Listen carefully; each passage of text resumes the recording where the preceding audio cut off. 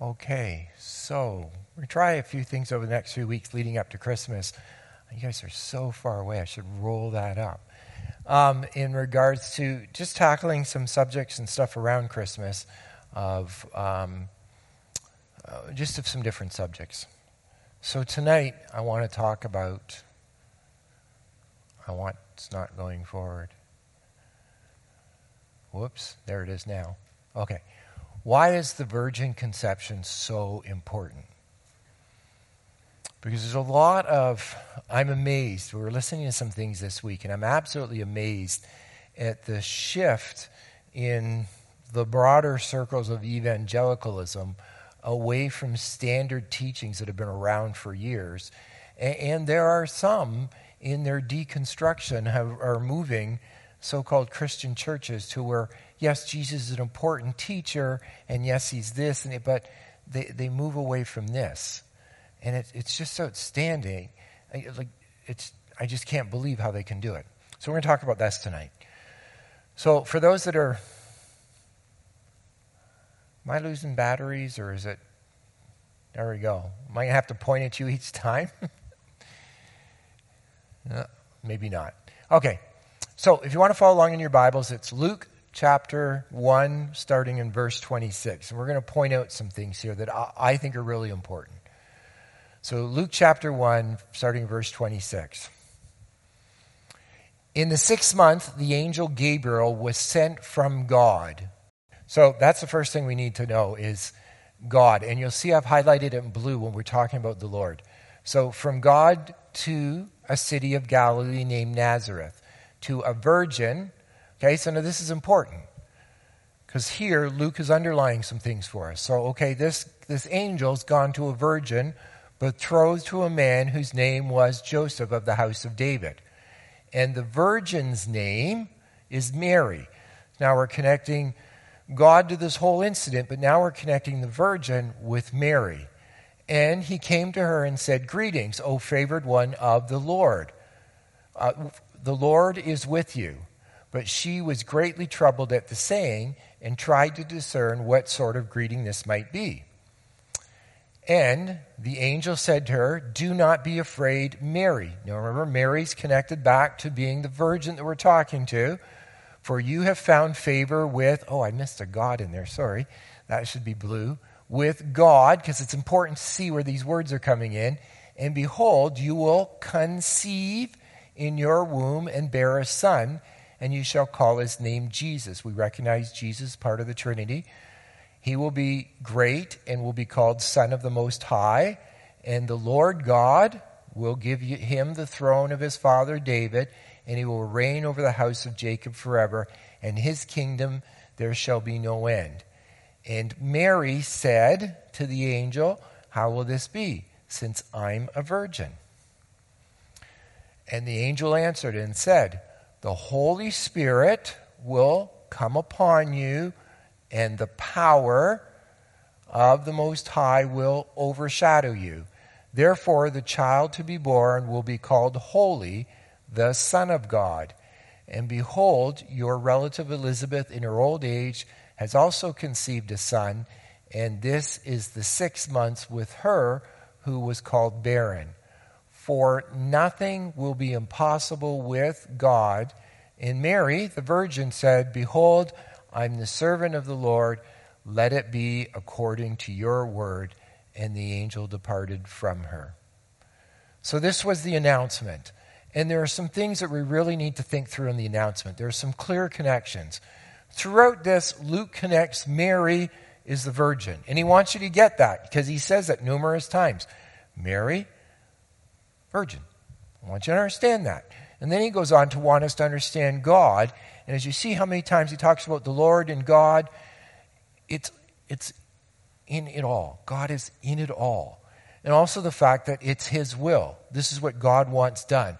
So through this whole encounter with the angel, he's trying to make Mary aware, this is the Lord's doing. This is all God's doing. Then Luke makes it clear that the conception is from the Holy Spirit. That's important when we're talking about this. The conception of this child within inside Elizabeth, the God-man, is of the Holy Spirit. And then the whole result is the birth of Jesus Christ. What are you laughing at? Oh, sorry. Mary. Okay, so there are some clear connections that he's doing. Now let's look at the other part of the Christmas story. Back into Matthew chapter 1. Matthew chapter 1, starting at verse 18. Now the birth of Jesus Christ took place in this way. When his mother Mary had been betrothed to Joseph, before they came together. So again, Matthew's trying to connect us with some things. Okay, God, his mother was Mary. So we have the God-man connection back to Mary, the Virgin Mary, had been betrothed to Joseph before they came together. Okay? Polite way of saying there had been no sexual relations to this point. She was found to be with child from, and again, there's that connection, to the Holy Spirit. So the child was conceived not of man, but of God through the Holy Spirit. And her husband Joseph, being just a man, okay, so he's just a man, and unwilling, being a just man, not just a man, being a just man, and not willing to put her to shame, resolved to divorce her quietly. Okay? He's a righteous guy, didn't want to really cause any problems being just. He just, okay, I'll just divorce her quietly. And that's important to remember that, and I'll show you why in a little bit. But as he considered these things, behold, an angel, so God shows up again through an angel. The angel of the Lord appeared to him in a dream, saying, Joseph, son of David. So now we're going to connect Joseph back to the throne of David. Do not fear to take Mary as your wife. For that which is conceived in her from the Holy Spirit, so again, there's that connection from the Holy Spirit, she will bear a son, and you shall call his name Jesus, for he will save his people from their sins. And all this took place to fulfill what the Lord, so there's that will of God again, had spoken by the prophet. And here it is. Behold, the virgin shall conceive and bear a son, and they shall call his name Emmanuel, which means God with us. When Joseph woke from sleep, he did as the angel of the Lord commanded him. He took his wife, and he knew her not until she had given birth to a son, and he called his name Jesus. So Matthew and Luke are very clear to distinguish that the Christ child was conceived of the Holy Spirit, and Joseph was not part of this. 100% God and 100% man.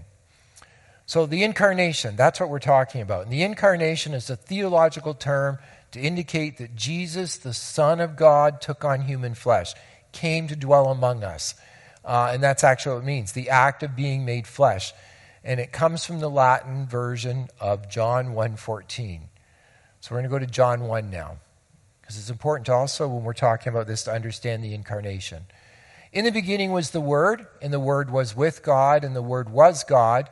He was in the beginning with God, and all things were made through him, and without him was not anything made that was made. In him was life, and the life was the light of men.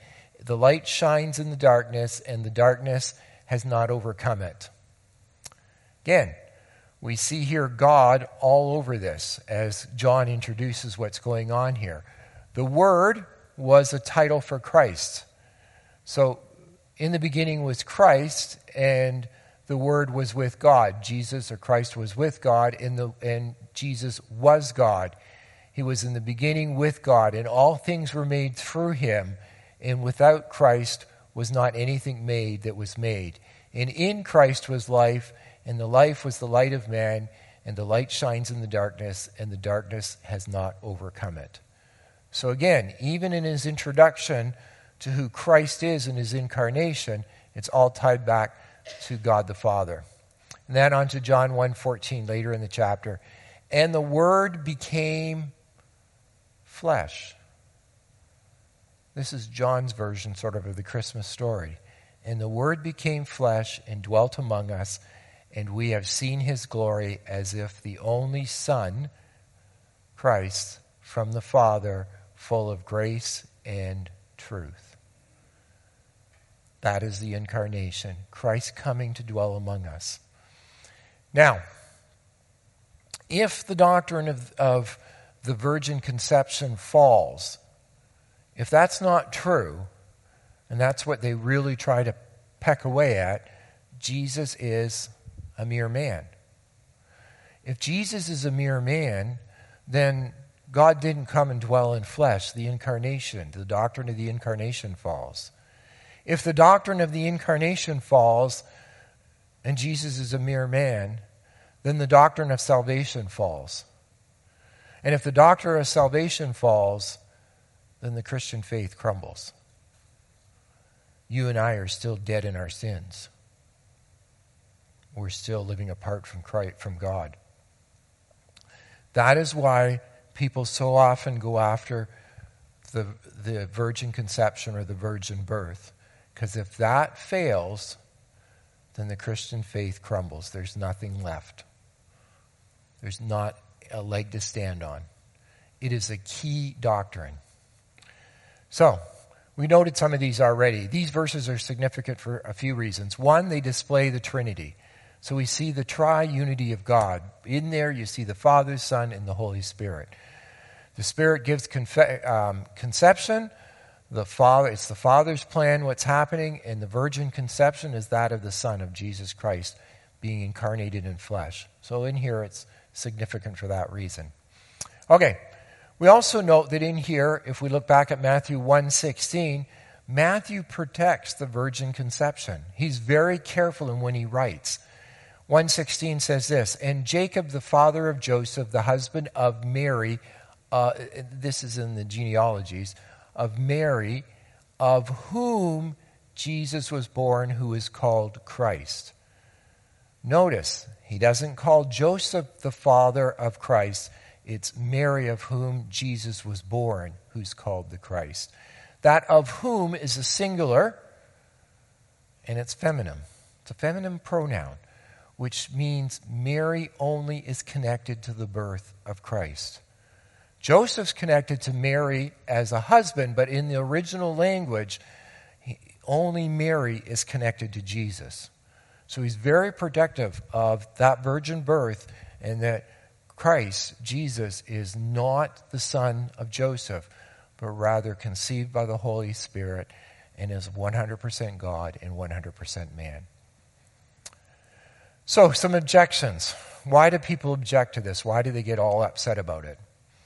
Well, first, people get upset about the miraculous, the supernatural aspect to it, which amazes me because of all of the things that they believe in, and they won't believe in this.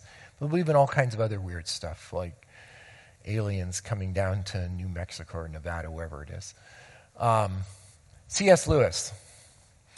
Thus you will hear people say, the early Christians believed that Christ was the son of a virgin, but we know that this is scientifically impossible and a scientific impossibility. Such people seem to have an idea that belief in miracles arose at a period when men were so ignorant of the course of nature that they did not perceive a miracle to be contrary to it. So basically they're saying that Joseph was ignorant and didn't know where babies came from, and neither did anybody else around them. Okay, let's look at Joseph's response to this. Joseph's first response in Matthew 1:19 was probably the most natural response any of us would have. What, you're pregnant and it's not mine? Okay, let's just divorce you. Now he was a just man, so he's going to be nice about it, but that was his first response, right? Just quietly, send her away, let's just be done with this. But then he came to believe. Well, why? Well, Matthew 1:24, we know that the Lord visited him through a dream, through an angel. But he had to be convinced by the dream and in his own heart that, wait a second, this is what the angel said.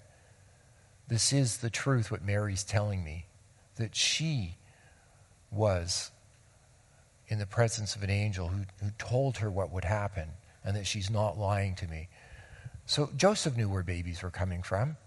But yet he was convinced through probably talking with Mary and then again through the angel in a dream that he came to believe, yes, this child is going to be 100% God and 100% man. It's a miraculous birth. And I'm sure Joseph, I like some of the stories where they talk about Joseph and like, how do you raise a Savior, a Messiah? I'm sure those things went through his mind because here, God-man is coming into his household. The other thing I think, and I go back to Genesis 1:1, in the beginning God created the heavens and the earth. So when Christians start to doubt the virgin birth and the virgin conception, I think back that Joseph had it right. Joseph's God was big. And that's a question I think we have to ask ourselves again and again. How big is your God? There are so many Christian colleges now that are falling by the wayside when it comes to creationism. They won't stand in that anymore. There was another college, I forget, I don't even know if they gave a name to it, in the East in the States that had a little mini revolt from their faculty, and they've given in on the pronouns and genders and everything. And it's not worth the fight anymore. Some legislation introduced in the States is going to make it a huge mess and fight. We already have that fight in Canada. And it comes down to, you can say what you want in the church, but when you go outside the doors, you have to toe the government line. It's basically where the legislation goes. That's basically where our authorities would like us to be. And you have to watch what you say outside the doors. You misgender somebody and you can find yourself up with the Human Rights Commission. And so there's lots of things going on that we need to be in prayer, but the biggest thing we need to be is witnessing to people. So how big is your God? I think Joseph had it right. Okay, one of the other objections is that this was borrowed. That the writers of the New Testament just borrowed this fictitious story from Greek mythology or Babylonian mythology. There's a problem there, though. There is no recorded hero amongst their mythological gods that claims to have an origin from a virgin birth. So to say that the story was borrowed, you would have to borrow from something. There isn't a something to be borrowed from. The other thing, it just doesn't fit that the Jewish writers would borrow from pagan mythology. They didn't do it anywhere else. I know that they try to talk about the flood and that it was borrowed, but it just doesn't fit with what was written. And the other thing is, if you look at the Greek, Babylonian, Egyptian deities, they were born. And many of them were born through sexual relationships with a woman on earth. And they share those stories openly with you. So to say it's borrowed is bunk, and if somebody tells you that, they're just not, they just don't know their history and their theology at all. Okay, another one, early church fathers. This is more of a proof than an objection. I probably should have put that in there. But if you go back to the early church fathers, Jesus, and I've put it there, Apostle John, and I'm going to give an unnamed apostle because we don't know who it is. But Apostle John and this unnamed apostle obviously spent 3 years with Jesus Christ. And if we go back through the early church fathers, we find out that Polycarp and the writings of Irenaeus link him to John by name. So they talk about Polycarp being with John and being sort of a disciple of John and spending time with him. But there's also an unnamed apostle that they link Polycarp to. So we're not sure who that is, but he's linked with John the Apostle and this unnamed apostle, whoever that might be. When we go down, Ignatius of Antioch is linked to John by tradition. So we can't find it in writings to confirm it, but we can link Ignatius of Antioch by tradition to John. And if not by tradition, we know that there may have been some crossover with at least John the Apostle, because he is linked to Polycarp in writing as that they were friends. They hung around. They wrote to each other. They spent time with each other. And we know that Polycarp spent time with John the Apostle. Then we go down one more layer. So we have Polycarp discipled Irenaeus. Ignatius of Antioch, his writings can be dated somewhere around 110, 117. And in his writings, he confirms the virgin birth. And why this is important is going back to the next slide, is we can see a connection, bit of a connection back to John, either one-on-one or through Polycarp. Okay, and then we have Irenaeus' writings, who John discipled, and in his writings, about 180 AD, he confirms the virgin birth too. So when we look at the early church fathers and we go back to the earliest writings after the New Testament, we begin to find the early church fathers, they're not questioning the virgin birth. They're fully believing it, fully part of their doctrine or their teachings and their writings. Does that make sense how I followed it through? I tried to make sense of that. Okay, so early church fathers show that the virgin birth can be substantiated through their knowledge and through their connections. Now to the Isaiah controversy, because this is where a lot of people will pick up. And it's been a long time since I've engaged on this one. I did it in seminary, but Isaiah 7:14. Therefore, the Lord himself shall give you a sign. Behold, a virgin shall conceive and bear a son, and shall call his name Emmanuel, God with us. The question is, does he fulfill this? And that's where a lot of people, and you'll find writings from New Testament people and others that will say, well, no, we think that Matthew, and they got it wrong. We think Matthew got it wrong when he wrote it. So here's in the New Testament, Matthew 1:23. Behold, the virgin shall conceive and bear a son, and they shall call his name Emmanuel, which means God with us. There it is in the Old Testament. Therefore the Lord himself shall give you a sign. Behold, the virgin shall conceive and bear a son, and shall call his name Emmanuel, God is with us. So the controversy comes that there are those who believe that Matthew misinterprets it and misunderstands the Isaiah 7:14 passage. And it all revolves around one word, the word virgin. In Hebrew, that is Alma. And that's what's the contention. What does Alma mean? Okay. It occurs 7 times in the Old Testament. In Genesis, in Psalms, in Song of Songs, in Exodus, and in Proverbs, and in Isaiah. So let's quickly look how it words. It's translated in each one of these. In Genesis 24:43, behold, I'm standing by the spring of water. Let the virgin who comes out to draw water, to whom I shall say, please give me a little water from your jar to drink. In the Christian Standard Bible, which is a really good version, I'm standing out here at a spring, let the young woman, but they put in brackets that it could mean virgin. But let the young woman who comes out to draw water, and I say to her, please let me drink a little water from your jug.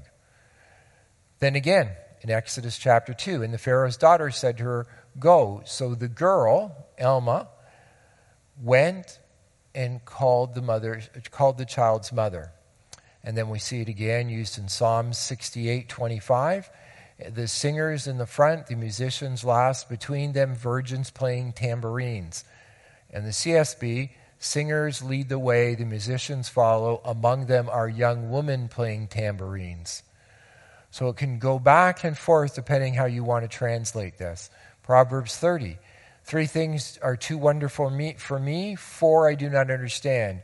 The way of the eagle in the sky, the way of the serpent on the rock, the way of a ship in the high seas, and the way of a man with a virgin. CSB translates that, the way of a man with a young woman. So, is it virgin or young woman? Solomon does the same thing, Songs of Solomon. Let me kiss me with the kisses of his mouth, for your love is better than wine, your anointing oils are fragrant, your name is oil poured out, therefore virgins love you. And then in the CSB, it's no wonder young women adore you. And then they put in an asterisk or a letter, and they say, or it could be virgins. So, in the last Song of Solomon 6:8, there are 60 queens and 80 concubines and virgins without number. There are 60 queens, 80 concubines, and young women without number. And again, Christian Standard Bible puts an asterisk beside that to say it could read virgins.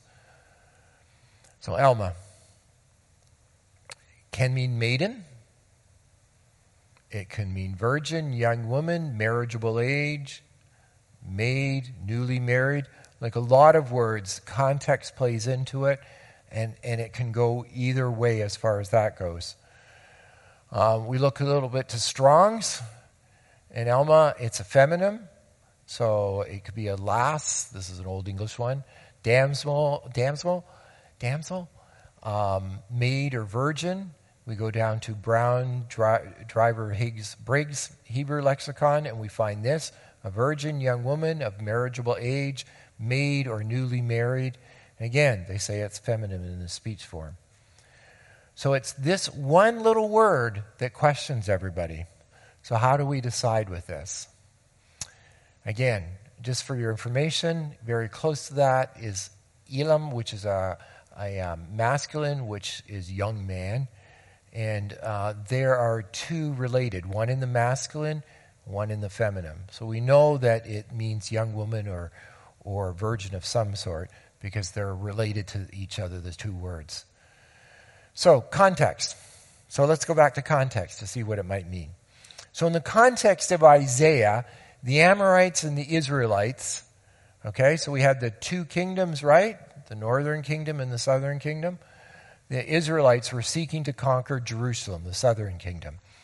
And King Ahaz was afraid. And Isaiah promises that they won't succeed. And that's what we talked through in verses 7 and 9. So if you're in Isaiah chapter 7, verses 7 through 9. And then in verse 10, the Lord offers them a sign. Look, Ahaz, I promise you, I'm going to do this for you. Let me give you a sign. You name the sign, and I'll give it to you. Now, if you want to turn there, it's Isaiah chapter 7. So the Lord offers him a sign in verse 10. And in verse 12, Ahaz refuses to test God. I'm not testing you, Lord. I'm not going to test you. And God says, okay, I am going to give you a sign. And that sign is verse 14, that a virgin shall conceive. So that's the backdrop to the context. Therefore the Lord himself shall give you a sign. Behold, a virgin shall conceive and bear a son, and shall call his name Emmanuel. He shall eat curds and honey when he knows how to refuse the evil and choose the good. For before the boy knows how to refuse evil and choose good, the land whose two kings you dread will be deserted. The people who the Lord will bring upon you and upon your people and upon your father's house such days as they have not come since the day of Ephraim departed from Judah, the king of Assyria. So the promise here is that the first attack is going to be repelled, but there is a far worse enemy coming, and that far worse enemy will succeed. So the first attack is going to be repelled, but the next one's going to succeed. There's a connection, and we'll talk about in just a second. So who is the fulfillment of verse 14? Only very few scholars hold that this is messianic only, that this verse 14 is only talking about Christ. Very, very few people hold it. So Isaiah 7, 15 through 16 suggests that verse 14 talks about a provisional fulfillment, or what they call a near fulfillment. So it's a double promise. And the possibilities of this double promise could have been Ahaz's son, King Hezekiah, which we're familiar with, some anonymous prophet, or more likely Isaiah's son. And where we get this from is verse 3, and don't ask me to pronounce his name. I've tried it all weekend long. And I went to the prophetess, and this is Isaiah, and she conceived and bore a son. Then the Lord said to me, call his name Mahar, whatever. And before the boy knows how to cry, my father and mother, the wealth of Damascus and the spoil of Samaria will be carried away before the king of Assyria. So what we're looking at is 7:14 is likely has a double prophecy to it. It's a near fulfillment and a greater fulfillment to come. George Sinclair had this to say about this. Prophecies in the Old Testament regularly have multiple meanings. A young woman in one case while the true and greater fulfillment will be the virgin in another case. The Old Testament regularly has God keeping his word in several different senses.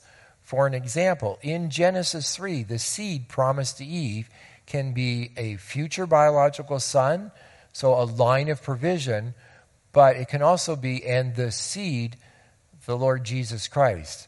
So Matthew, not the skeptic, is in fact reading the Old Testament correctly, that there's two meanings to what's happening here.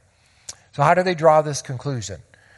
They draw it from a link in chapter 7 to chapter 9. So in chapter 9, it talks about after they're going to be exiled, that there will be a return to Galilee, and there'll be the great return back to the land. And in chapter 9, you read, For to us a child is born, to us a son is given, and the government shall be upon his shoulders, and his name shall be called Wonderful Counselor, Mighty God, Everlasting Father, Prince of Peace. To which the Jewish people saw that as a messianic verse. And so what we do when we're looking at it, we're saying, well, wait a second, that whole section, 7 through 9, is somewhat goes together. So there's a near fulfillment to Isaiah and to the people of that time, but that verse is not completely fulfilled until the time of Christ, when Jesus comes and fulfills that perfectly. And that's how Matthew was interpreting it. We also draw that conclusion from the Septuagint. The Septuagint, the Greek translation of the Old Testament, when they translate Alma, they translate it in 714, not as a young woman, but still as virgin. So there seems to indicate that there were Jews, at least those who were involved in the Septuagint, which you'll see short forms as LXX, which was written around the 2nd century BC, so before Christ. They linked chapter 7 to Isaiah chapter 9. Okay? So there was some linking going on there already before Christ was born. The problem, though, is when we go into rabbinical literature and further into other literature, there's no certain knowledge that we can say, hey, Isaiah 7 is messianic. Look, the Jews thought that at this time. There's an indication, but there's nothing we can certainly say. So how can we trust this prophecy? Well, let's look at Matthew. What was Matthew's belief when he wrote this? Well, think of Matthew's context. He had just spent 3 years with Christ, so he had walked with him. He connected Matthew 7 to Isaiah 9, and he learned about the virgin birth from who? He would have known Mary. He would have met Mary. So he would have learned it from Mary. He also learned of the Isaiah connection, 7 through 9, from who? Well, Christ was teaching that he was the fulfillment of all the Old Testament prophecies. He would have learned it from Jesus himself. And we have to remember that in the writings of the New Testament and all the writings of Scripture, that they're written by the guidance of the Holy Spirit. So it's not illegitimate for the Holy Spirit to work on the heart of Matthew to say, hey, do you see this connection between 7 and 9? And while it was partially fulfilled or a near fulfillment, there was a greater message behind what Isaiah was saying. That's perfectly legitimate because Matthew is not writing this on his own. It's through the guidance and influence of the Holy Spirit. So what we have in 7:14 is a double prophecy, or a near fulfillment and a greater fulfillment. The ultimate deliverer for the people of Israel and for us is found in Jesus Christ. That's why we can look at that verse and say that it's messianic. That's why it's spoken so much of around the Christmas time. So, I like the benediction of, and this comes from Reverend St. Clare himself. Friends, the invasion has begun. The deliverance is near. Jesus is Savior and Lord. He was born of a virgin. He died on a cross. He rose from the dead. He will come again in glory. Believe him, trust him, follow him. Alleluia. So if somebody starts to undermine the doctrine of the virgin conception or virgin birth, you know what they're trying to do. They're trying to destroy the faith. And we can have confidence that Isaiah 7:14 was given to men, and it has a partial fulfillment or a near fulfillment and a greater fulfillment. The greater fulfillment is in Jesus Christ. So don't let people rock your boat or erode your faith by saying, hey, Matthew misinterpreted this. Matthew did not misinterpret Isaiah 7:14. And our faith in Christ and our faith in the Christian faith itself, that Christ came here, dwelt among us, was incarnated in flesh, that he died on a cross for our sins, rose again, and he offers salvation to those that will come in faith, stands still very, very strong. So I hope this Christmas season, as you look at 7:14, as you hear it quoted, read the Christmas story, you know that that's a solid promise from God that came true through Christ, and we can stake our eternity in it. Let's pray. Father, we thank you for your love, and we thank you for your word. And Father, we thank you for being able to see how the Christian faith stands so solid to scrutiny, and that you care for us. And as we think of this Christmas season, may it be a special time for each of us just to remember how much you loved us. And Father, that we will go with that message of your love to others. And Father, that we will love as you loved. And Father, give us opportunity to take that message to others. The message that if they'll repent and turn from their sins and trust in you, they too can have a Christmas to remember. We ask that this week you may give us opportunity to share our faith, and that this week that we will encourage one another to good works and encourage each other on the path that we're on, this journey called life. In Christ's name we pray. Amen.